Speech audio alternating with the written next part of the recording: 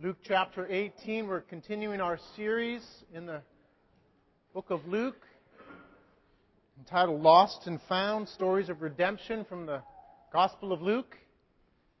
And this morning's message is Lost and Found, the Tax Collector, in chapter 18. I think this message certainly fits within the series, but also is a good message, I think, to start our new year. For there are truths in this that our Lord brought that I think are truths that I know I need to hear, and I trust we all need to hear as well. Trusting the Lord to use this morning. You know, there are various types of sins in the Bible. There are all different types of sin, and all sin is failure to comply with the good that God calls us to, the right requirements of God. And there are different types of sin. There are some sins that are more serious than others. All are very serious, for the wages of sin is death, regardless of its degree. But there are some sins that are particularly insidious. This morning we're going to talk about one sin that is a very, very serious sin. As I examine Scripture, I find that this sin is treated in a way that is somewhat different than others. Our Lord, in dealing with this sin, though He was gentle and patient with many other sins, serious about them, but patient and gentle, this sin I never see Him being gentle with. He's always very strict and very firm. This sin is a serious sin that if we persist in, we will effectively be cut off from God. This sin is a sin that can make its way into the most well-behaved people and hide there undetected. Yet if these well-behaved people, like you guys and me, relatively speaking, persist in this sin, again, we will cut ourselves off from God. It's a very terrible and insidious sin. Anyone have a guess on the sin that I'm talking about? I heard it. The sin of self-righteousness. The sin of self-righteousness. That's what this text and this teaching from our Lord is about this morning. Before we look at the Word of God, let's pray, because I think the Lord wants to speak to us. Lord, we just thank You for Your Word. Lord, we thank You for Your truth. Lord, we thank You for Your redemptive activity in our lives and in our midst. Lord, even facing this horrible sin, Lord, we are not without hope, for You are a God of mercy and grace. And You gave this teaching hundreds and hundreds of years ago, not just for those who heard that day, but for us today. We thank You for that, Lord. Thank You for Your truth and Your mercy. And we ask You, Lord, that by the ministry of Your Spirit, that You would minister Your truth to us this morning, that we would hear You, and we would be changed, and You would be glorified. Lord, do this miracle once again, Lord, because it is a miracle, because I'm not worthy, I'm not able, we are not as well, yet You are God of mercy. So, Lord, we ask You to do this. And we thank You for it. In Jesus' name, amen. Amen. Chapter 18, starting in verse 9. Speaking of Jesus, it says, He also told this parable to some who trusted in themselves that they were righteous and treated others with contempt. 2 men went up into the temple to pray. One, a Pharisee, and the other, a tax collector. The Pharisee, standing by himself, prayed thus, God, I thank You that I am not like other men, extortioners, unjust, adulterers, or even like this tax collector. I fast twice a week. I give tithes of all that I get. But the tax collector, standing far off, would not even lift up his eyes to heaven, but beat his breast, saying, God, be merciful to me, a sinner. I tell you, this man went down to his house justified rather than the other. For everyone who exalts himself will be humbled, but the one who humbles himself will be exalted. Luke 18:9-14. Once again, we have our Savior teaching us in the Gospel of Luke. Once again, we have the two characters of the Pharisee and the tax collector, or the publican in some translations. The Pharisee of the day was a member of the spiritual and social elite. He was someone who essentially had made it socially and had made it religiously as well. They were the devoted ones, the ones who were really serious about obeying God and following God. They were the ones that people looked up to. The tax collector would have been very different. The tax collector of that day is different than a tax collector today. For a tax collector of that day was basically someone who made their money by skimming off of the taxes and collected those taxes not for the nation of Israel, but for the Roman nation. So they were hated. They were outcasts. And part of their position as outcasts lent itself to a lifestyle of licentiousness. Basically, they considered themselves outside of the promises of God and lived outside of those promises in licentiousness and partying and so forth. So these two characters are two stark contrasts, and the Savior uses this sort of contrast over and over again in the Gospels. As we've seen before, these two stark contrasts are not just for the purpose of a good story, though. The Lord wants to communicate to us by using these two sort of characters. And George Whitefield, the famous 18th century evangelist who's buried nearby in Newburyport, has this to say about this passage. The parable of the publican and Pharisee is but as it were a glass or a mirror, wherein we may see the different disposition of all mankind. For all mankind may be divided into two general classes.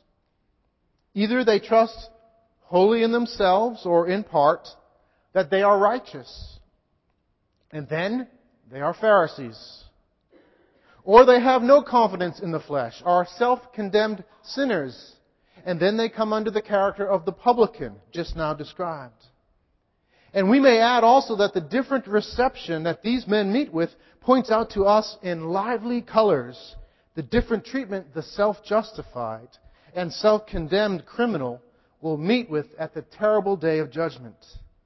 Everyone that exalts himself shall be humbled, and he that humbles himself shall be exalted. So we have a contrast once again, the publican and the Pharisee.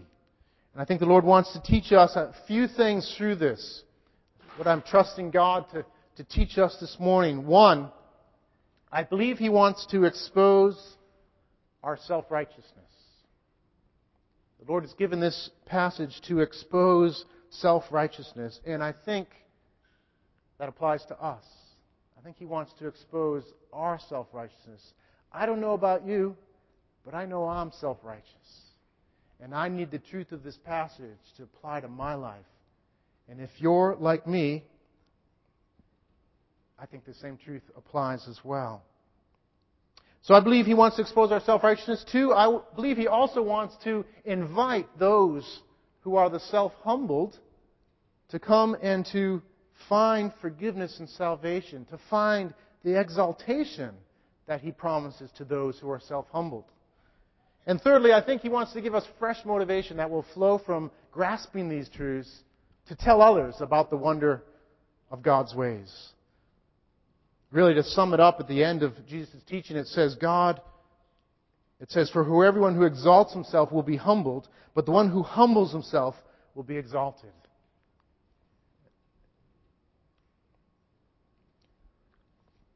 The Lord starts out this passage, before the Lord speaks, Luke comments on this parable, on this teaching. He says, this parable was told to those who trusted in themselves that they were righteous and treated others with contempt. It's interesting those two are linked together.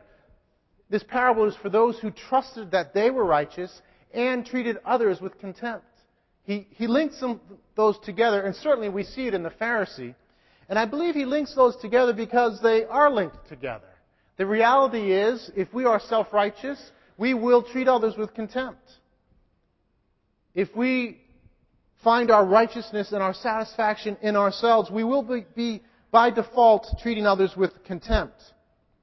I think we can kind of reverse that too and say, if we have lack of love for others in our hearts, if we are contemptuous in any way toward others, if we look down on others in any way, it probably is because we are self-righteous. These two things go together. So there's a cure in this passage for the self-righteous in many ways. There's a cure in this passage for those, like me, who lack love for others. Do you want to love others more? Do you recognize that you need to love others more? Do you recognize you need to respect others more? Well, I think a cure is to go after self-righteousness and the truth of this passage. And so we see this Pharisee who is contemptuous of others and self-righteous. And he goes up to the temple to pray. The temple was a glorious, large building, and inside that temple was the Holy of Holies, the place in the very inner part of the temple behind a curtain.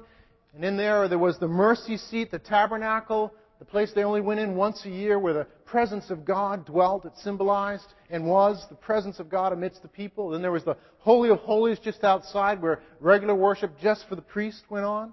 And then outside of that, the area of sacrifice and a large basin was the inner court.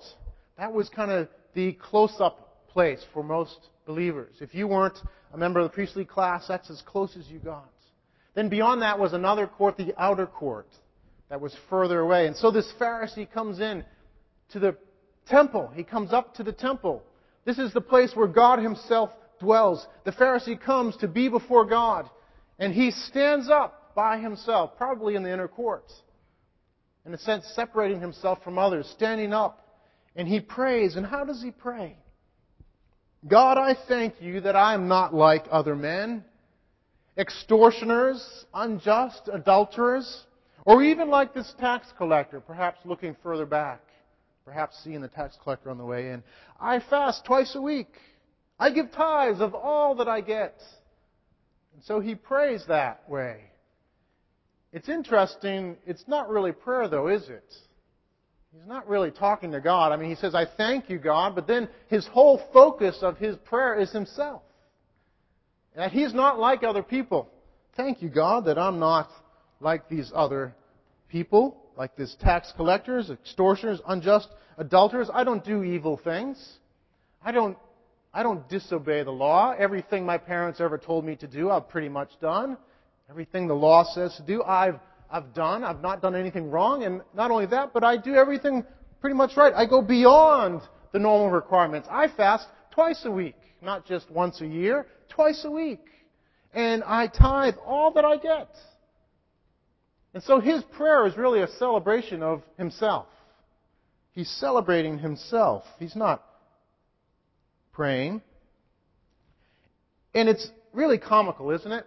I mean, if you think about it, really probably no one ever would do that. Jesus is using this story to illustrate something. No one ever would, go up and pray that way. Can you imagine someone doing that? Lord, I thank you that I'm not like other men. But I think the Savior told this story not so much to say the Pharisee really did that, but to get at the reality behind self-righteous people. Because self-righteous people usually are smart enough to know not to vocalize it, not to proclaim it. But they think it, don't they? And aren't your thoughts and my thoughts in our self-righteousness just as ridiculous? But we don't recognize it as such? Because we don't vocalize it, it doesn't sound so ridiculous. But we think it. We think, God, thank you that I'm not like that other person. I'm so happy in who I am and how much better I am than those other people. Don't we do that? I think we do. I was just noticing this past week with Saddam Hussein's execution. just the temptation to kind of look at Saddam to make myself feel better. I mean, there was justice done. I believe in that and everything. I'm not trying to say anything about that. But wasn't there the temptation to think of how bad Saddam was to make ourselves feel better? In some ways, don't we like having Saddams and Hitlers around? Because we can always say, at least I'm not like that. We can compare ourselves to Saddam and think pretty good about ourselves. Isn't that the same thing here? Lord, I thank you that I'm not like other men. I'm not like Saddam or Hitler. I'm a pretty good guy. I go to church on Sunday. I'm pretty good to my family. I've got it together. I can keep a job. Don't we do that? I do. I don't know about you. And so the Pharisee and his actions are there to illustrate what is inside of each one of us. That we are self-righteous. I know I am. And as I prepared this, I was just thinking about different things. One area I see self-righteousness work out in my life is in relating to my children. And I think for those of us who have kids, that's where we're going to see it mainly. Well, for me, I know it's relating to my wife and relating to my kids. Because I'm not like the Pharisee. I don't tend to go out in the temple and display it for everybody. I'm smart enough to know that I've got to kind of hide it. But, with my kids and my wife, I can't. It comes out. I guess I feel secure enough with them. And so I see self-righteousness with my children. In particular, I grew up with pretty high standards of how you take care of your things and being orderly and a work ethic.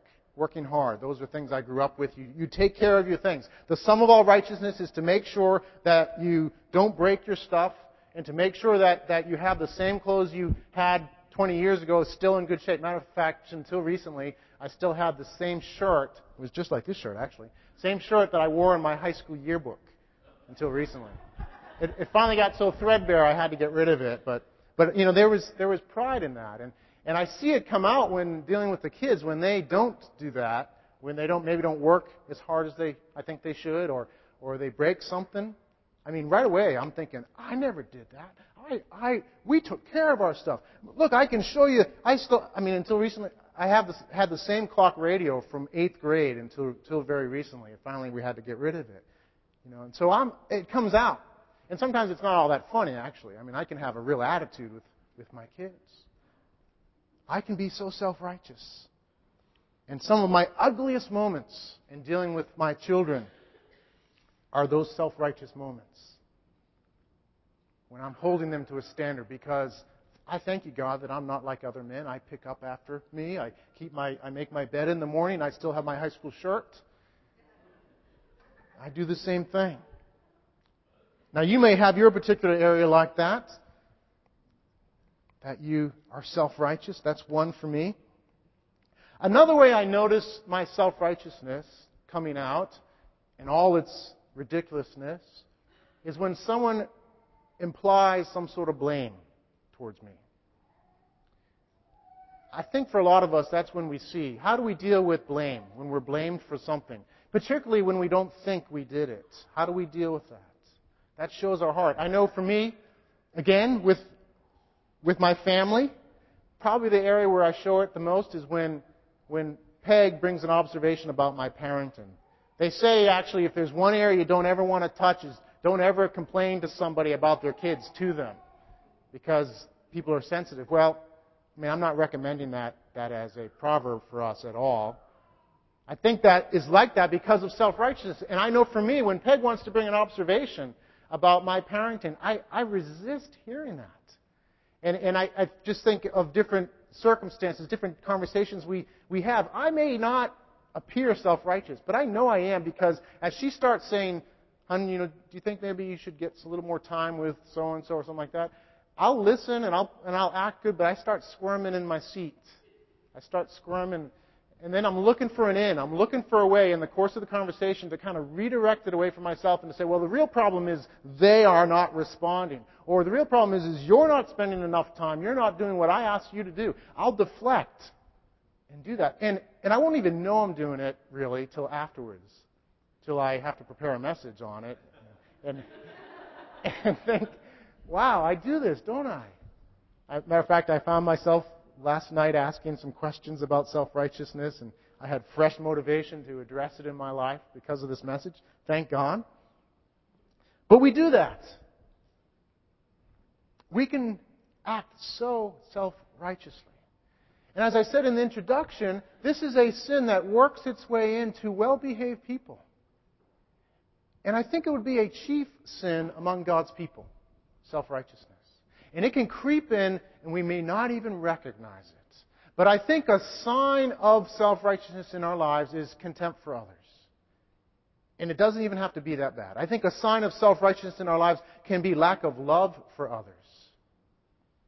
Lack of love for the lost can often be driven by self-righteousness. It works its way into our lives. It has its effect. It may seem subtle to us, but it really isn't subtle to God. It is just as ridiculous as the Pharisee standing up in the temple and thanking God that he's not like other men. It's that ridiculous in God's sight. Though we may hide it, though no one else may see our thoughts, that's how it appears to the Lord. We are like that Pharisee. And the sad reality is if we persist, that sin will have terrible effects. So we have the Pharisee and his sin coming to the temple. And then we have the tax collector coming to the temple. What happens with the tax collector? What does he do? How does he pray? Where does he stand? He's standing far off. He's standing probably in the outer court, back in some corner, not feeling worthy at all to even be there. And he doesn't lift up his eyes. He can't even lift up his eyes to look towards the temple. His head is down. I imagine he's probably there and his eyes are probably full of tears. He's probably making a puddle underneath them as he weeps. And he has no confidence in himself. There's no mention of himself really in that prayer. There's no, thank you God, I'm not like this other guy, or at least I'm not as bad as Saddam. He doesn't say that. There's no reference to himself other than he sees himself as a sinner. Some translations say, the sinner. And I think that's probably a better way to translate it. He says, God, be merciful to me, the sinner. He sees himself the other way around. Instead of being there comparing himself to others, saying, I'm better than this other guy, he sees himself as worse than others. He sees himself as the sinner. God, be merciful to me, the sinner. He is the lowest person in his eyes there in the temple grounds.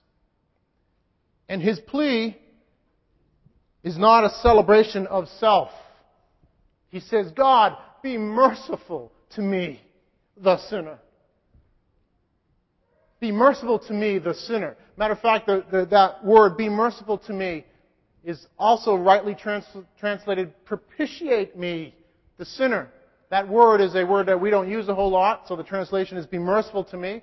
But it's a word that means put away wrath. He's recognizing that he is justly condemned by a holy God. There's no wiggling there. There's no squirming out of his just punishment. He's recognizing, I am the sinner.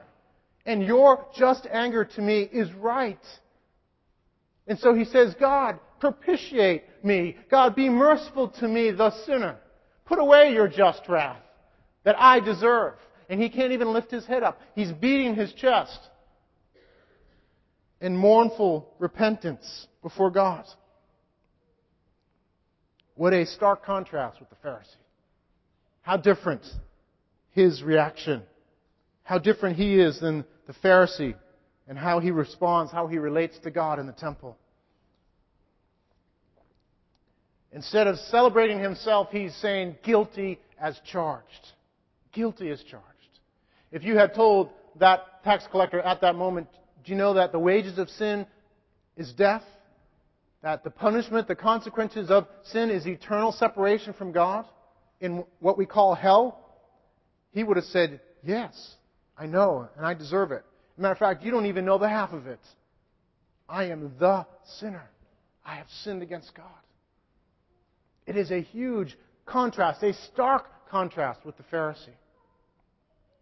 And sad to say, though by grace I have my moments of being like the tax collector, more often than not I recognize that I'm like the Pharisee. Rather than humbling ourselves, as the tax collector does, often we do just the opposite. We're seeking to exalt ourselves.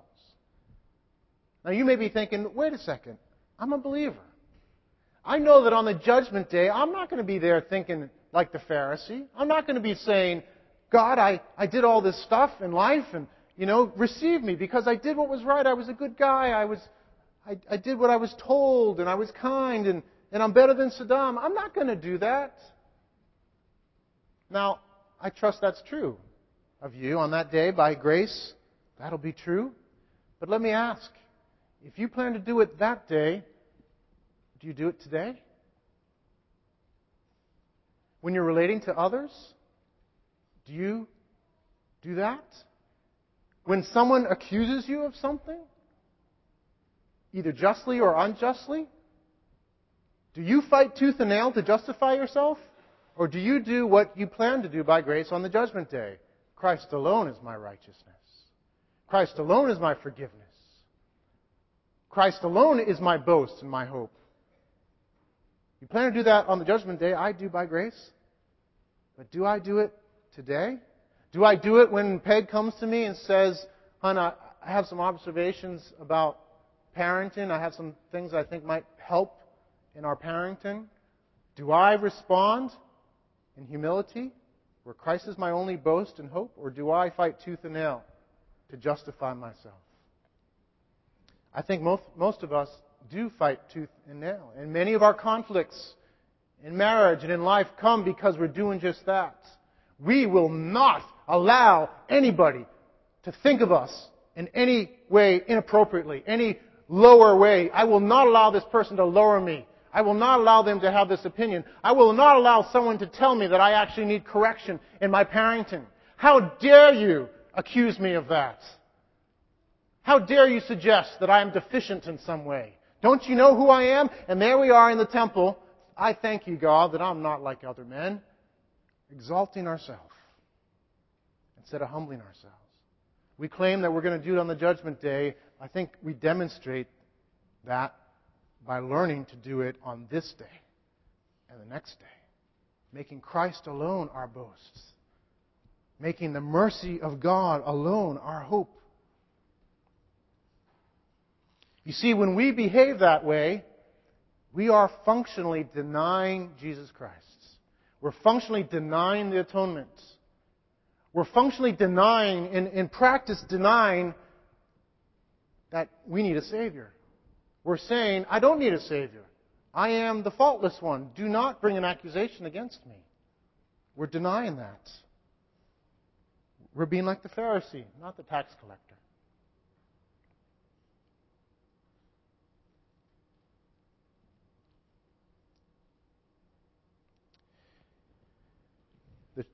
The tax collector in this story called himself the sinner.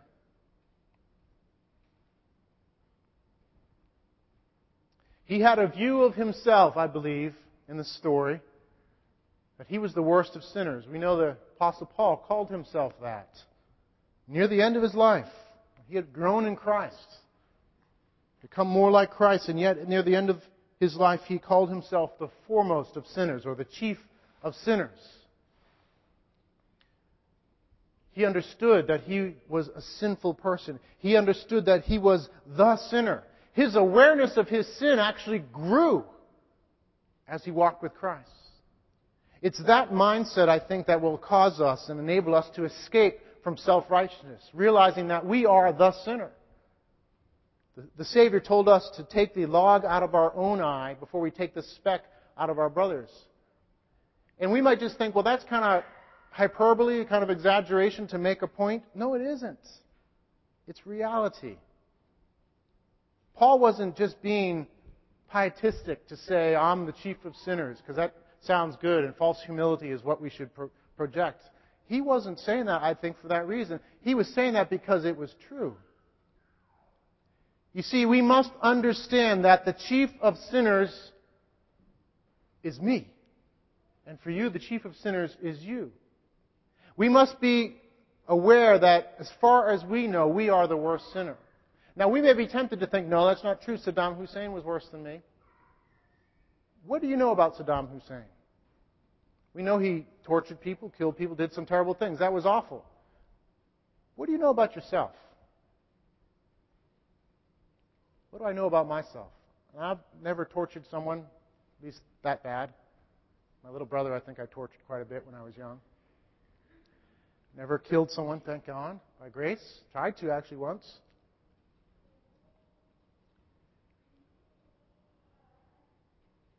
But I know my thought life. And I know the things that I've thought. I know that I have thought about those sort of things. Matter of fact, I know I've fantasized about those sort of things and dreamed up what I would do and how I would get vengeance and how I would get my way and how when I did it, when I killed the bad guys and did this, I would receive adulation and glory and everyone would say, "Hail Paul the Great." I had those sort of thoughts. Have you ever had those sort of thoughts? And what kept me from doing those things? I think it might come down to this, that I never had the power that Saddam Hussein had, so I didn't do it. Thank God for that. So perhaps the only difference between Saddam Hussein and me is a matter of having the power to do what you want. So as far as I know, as far as what I am acquainted with, I am the worst sinner because I know my thoughts. And I know the thousands and millions of thoughts that I have had that have been meditations on terrible things. I don't know Saddam Hussein's thoughts. I just know a few of his actions. So this thing about seeing yourself as the chief of sinners is not just being pietistic, kind of doing the right thing, being spiritual. I think it's reality. And I think it's part of the truth that's behind this parable for us. We need to get that we are the sinner. We are the sinner. And as far as we know, we're the worst of sinners. And our attention needs not to be on how we're better than this other one, but the fact is that we are the sinner. And we are desperately in need of mercy. Desperately in need of mercy. For our sins are clear to God. Our sins are clear to Him. I just know for myself. I don't know if you're like this. Maybe I'm the only one, and maybe I'm just kind of crazy, but my thoughts during the day are largely about myself. My meditations during the day are largely about myself, about my glory, my comfort, about me. And yet, Scripture says I'm to love the Lord my God with all my heart, soul, mind, and strength, and love my neighbor as myself.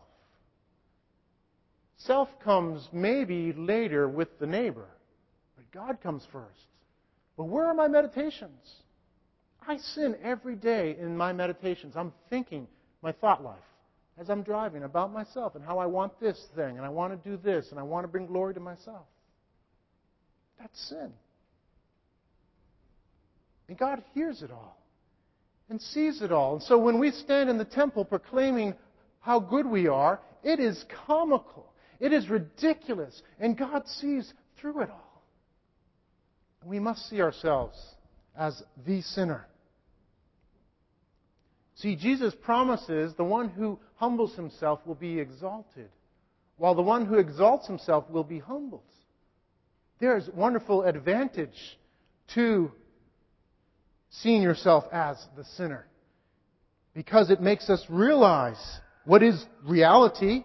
It makes us realize that we need a Savior. We need someone else to come and rescue us. We need mercy. We need someone to propitiate God's wrath, to put away His holy and just wrath for our sin. And you know what? There is someone.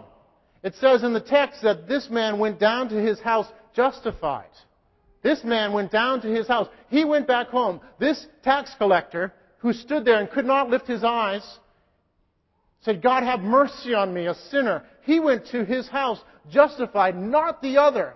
He went to his house being declared righteous by a holy God. He went to his house having that list of sins, that endless list, all those thoughts, all those things he did. We don't know what he did. He went to his house having all those things wiped away and being declared righteous and pleasing in God's sight. He who humbles himself will be exalted. And he went to his home justified. And we know the rest of the story, that propitiation was provided at great cost. That the humblest one of all came and lived a perfect life. The Son was sent by this merciful God. This wonderful and glorious Son we sang about this morning, the pride and joy of the Father, the apple of His eye, the one who infinitely pleased Him, lived this perfect life, and then voluntarily went to the cross to propitiate God's just anger, to put away His just anger towards tax collectors and sinners, like the one in the story, and like you and like me. Like He did it for all who would receive it. He propitiated the wrath of God. He bore the wrath of God. He took sins on Himself, the Holy One, who never sinned, who didn't have a thought life like mine. Everything He did pleased the Father. Everything He did was good. He did not deserve condemnation. And yet He humbled Himself below us to bear our sins and to receive the wrath of God. And He said on the cross, "It is finished. It stands finished. It's done. The wrath of God is propitiated." He died.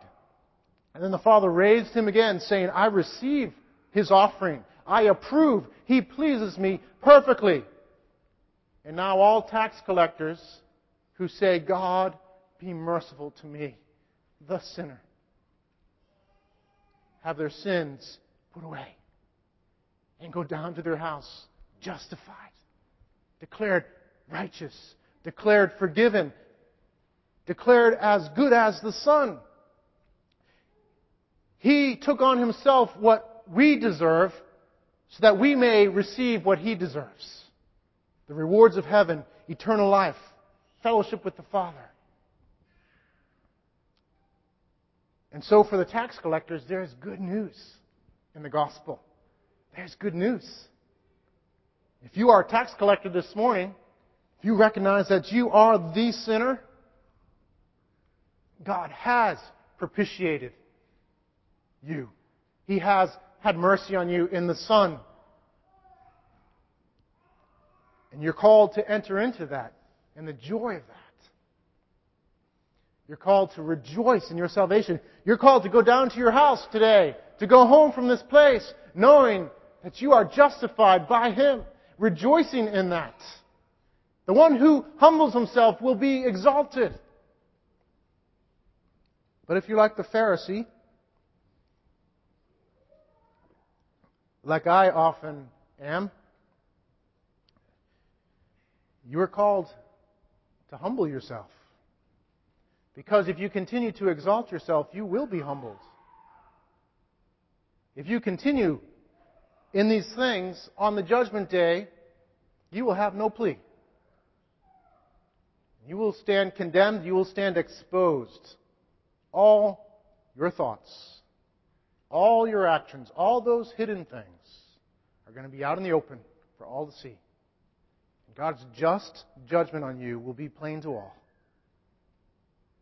There'll be nothing left to stand on. No more exalting in yourself on that day. So humble yourself. Humble yourself today. Recognize that you are the sinner. And receive mercy. Now, for many of us, we've experienced that grace. We've experienced those moments of recognizing that we're the sinner. We've turned, we've received salvation, we're justified now, and we live in this time between the already and not yet, where we struggle, and sometimes we're tax collectors, and sometimes we're Pharisees. There's hope for us. When we recognize the Pharisee in us, we need to repent and humble ourselves once again. We need to recognize the truth of what the Savior taught here. Here's some, I think, helpful steps to take to grow in becoming like a tax collector. One is, when there's correction brought to you, remember this truth. Remember this passage. Remember the reality that you are the sinner. Remember the reality that the cross has already declared you the worst of sinners. So bad that God the Son Himself had to die to rescue you. But also remember that you are rescued. And you are justified. And when someone comes to bring correction, it could be a spouse. It could be a boss at work. It could be someone very angry at you and accusing you of things you haven't done. Remember, You are the worst of sinners, and yet you are justified. That'll have a huge effect on how that interaction goes. And when the correction comes, welcome it. Because God will bring good to you. If it does not come to you, seek it. Seek correction. There's a way to grow in humility. Go to your spouse, perhaps even today, and ask, what would be one area of my life that you've observed, you've seen consistently that I need help in? Or maybe ask the question, where in my life have I been self-righteous? You ready? You ready for that? If we're standing on this truth, we'll be able to endure that conversation and grow through it. Remember, God humbles the self-exalted and exalts the self-humbled. If the band could come up as we close. So let us pursue this truth. Let us walk in it. Ask your children, perhaps. How have you seen Dad be self-righteous? Or Mom? How have you seen it in my life? Pursue that. And learn to live as the sinner who is now justified. Learn to live in the mercy of God. And with that also, I think as we grab hold of these truths, God is going to give us a heart for other people, a love for other people. Because I believe that part of why we do not love people often, hold them in contempt, is because of self-righteousness. And as you grab hold of this truth and realize how wonderful it is that the sinner has now been forgiven, though I had no plea, though I had nothing in myself to stand on, Christ came for me and gave me salvation and rescued me. Now I have Him to stand on. As you are in this place, in that place, I believe you will be motivated. We will be motivated to tell others, to love others. He who has been forgiven much loves much. He who's been forgiven little loves little. If you recognize that you are the tax collector, I believe one of the results will be love for others. So let us, because of this truth, remember that God humbles the self-exalted and exalts the self-humbled. Let us pursue truth. Humility is it's nothing really but the truth. That's all it is. It's embracing the truth, recognizing this is the reality. I am this sinner. And the reality is I need a lot of help in my parenting, and I need a lot of help in a lot of areas. That's the reality. You're just being really honest. But God promises to exalt the self-humbled. And so let us pursue humility. Let us pursue the reality of this. And let us trust God to give us hearts to tell others about it as well. Let's pray. Lord, we just thank You for Your teaching. We thank You, Lord, for Your word. And I pray for Your people this morning, Lord, for all of us, self-included, God. Would You help us to dwell in this truth? This year, this coming year, God, would You cause us to put to death self-righteousness, to pursue humility, to grow in our gratefulness for the cross, and our joy in our justification, and our love to tell others. Would You do these things, O God? We thank You, Lord. Thank You for Your mercy and Your love and Your kindness and Your commitment to this. We pray this in Jesus' name. Amen.